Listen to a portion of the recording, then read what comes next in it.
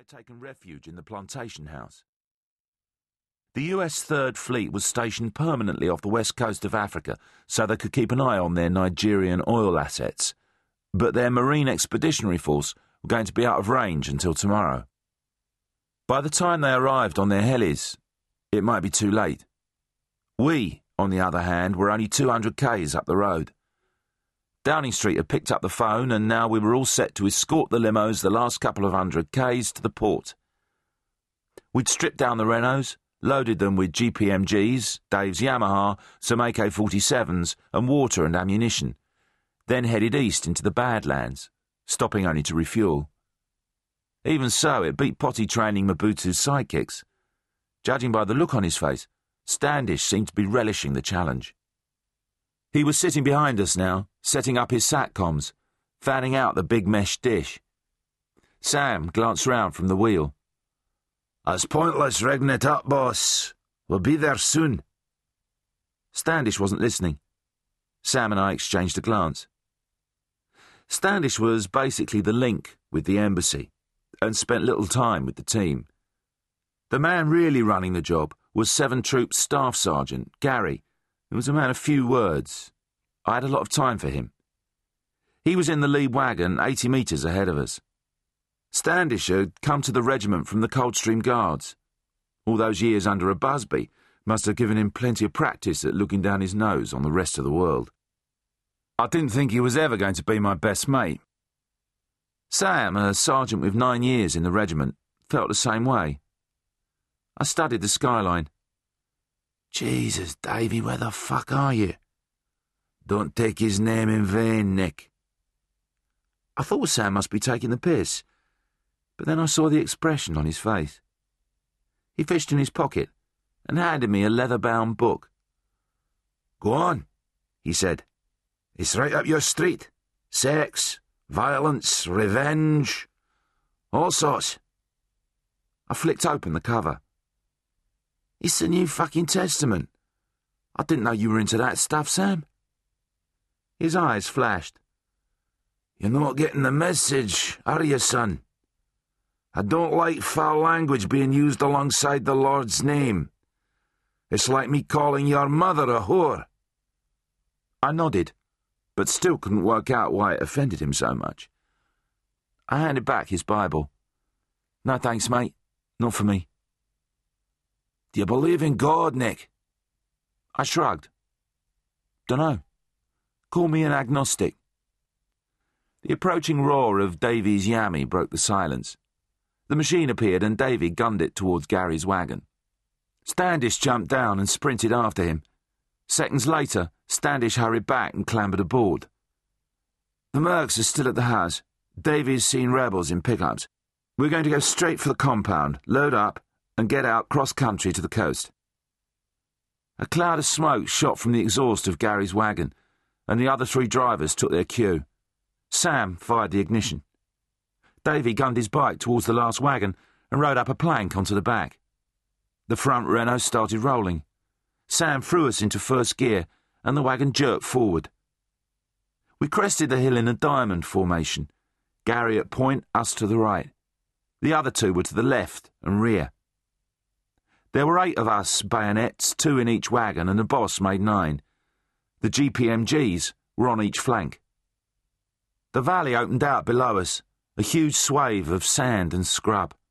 A track snaked along the bottom from left to right. A large grey building stood on the left, surrounded by a perimeter wall. Vehicles were on the move round it. We'd reached the lower ground when a white pickup detached itself from the others and headed out to give us the once-over. Sam swung the wheel to face them. "Get on with it. If they open up, it kicks off." I got the gun in the shoulder, pushed the safety off, and rested my forefinger on the trigger. By the time the pickup was within 100 metres, I could clearly make out 2 bodies in the back, both brandishing AKs.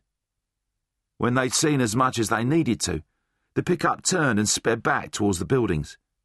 Gary's wagon surged forward. Sam followed. There were other vehicles in the valley. Just over a K to our left, a serious dust cloud was making its way towards the plantation. I started to make out a series of distinct vehicle shapes stretched out on either side like a convoy from Mad Max. We had to get there before they did. Sam turned the wheel to keep the formation as Gary headed for the gates. The mansion behind them was all shutters and fancy brickwork, the sort of thing you see on a fancy wine label.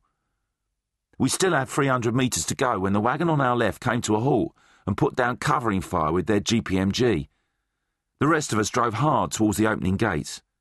I screamed to Sam, "We'll cover 'em in!" As the other two wagons thundered into the safety of the compound, he stopped. The wagon that had been giving covering fire took its cue and charged towards the gate. I loosed off a slow double tap into each of the approaching vehicles, aiming at the driver's windscreen. Empty cases from Standish's AK bounced off my back. Then there was more firing from the compound. Gary and Davy were just visible above the 8-foot wall, getting the rounds down. The pickups stopped in their tracks. Standish yelled, "Let's go!" Return fire from the pickups blasted chunks out of the compound wall. Sam pulled hard towards the gate. The wagon screamed through and jerked to a stop. The gates were slammed behind us by a couple of Mobutu's troops. The moment our wagon stopped, Gary took control. "Get the guns up on the roof. Sam, you run the shop up there." He turned to Standish. "You, get in the house and make sure the stuff is okay." I heaved the GPMG from the cab, grabbed all the link I had and ran through the front door. Standish and several black soldiers were standing around a pile of small wooden crates. 3 white women were in a huddle behind. The youngest seemed to be trying to reassure the other two. Ahead of me was a wide staircase. I took the stairs 2 at a time. On the landing, a spiral staircase led to an open doorway through which sunlight streamed. I climbed up, shielding my eyes from the glare. Sam and his gunner had positioned themselves to face the threat from the road.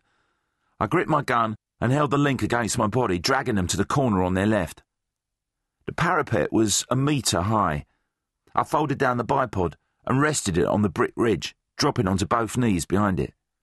Sam's gunner loosed off a short burst. More vehicles were on the move. 3 or 4 small figures jumped from one about 250 metres away, carrying rocket-propelled grenade launchers. They disappeared behind some bushes. A cloud of grey smoke erupted from behind the foliage, and an RPG round screamed towards us. "Incoming!" The RPG went high and self-detonated past the house. I aimed at the bushes and gave a double tap, then again. One body made a run for it. I followed him, firing a long burst. He went down. There were shouts in the compound below. I looked down. Gary was relieving the government troops of their RPG launchers and rounds. Standish exited the building, followed closely by the youngest of the women I'd seen by the crates. Gary turned, covered with sweat. "Get onto the fleet! Tell them there's too many oiks out there. We need support, now!" Standish nodded. The sun set, and darkness fell over the valley. Gary and Davy came to relieve us. Sam and I staggered down the spiral staircase and out into the courtyard, where we got some water down us. Standish still manned the satcoms with the girl beside him. I could see Gary's silhouette as he leaned over the parapet. "Anything from the fleet?" Standish shook his head. "OK, get up here and relieve Davy." Standish jumped from the wagon. "You!" Gary pointed at me. "Stag on the comms. Soon as you hear a squeak from the Yanks, give me a shout, OK?" I jumped onto the back of the wagon and held out a hand. "I'm Nick." The girl shook it and smiled. "Annabelle." Her face was tense. "Why is that man giving orders? I thought Miles was in command." "Well, he is in a way, but officers only do a 3-year tour. There isn't time for them to learn patrol skills, so in a situation like this, the troop senior takes over. There are others here who could do it just as well." "What about you?" "Well, I'm the new boy. My job description is sit up, shut up, and learn." I smiled. "Where are the other two?" "Alice and Helen, inside." "How come the 3 of you got mixed up with a convoy?" Annabelle smiled. "It makes the president feel important. It's a nice break from routine." "You do a lot of these?" "Every month." What's it in aid of? What's in the boxes? She smiled again. Let's just say...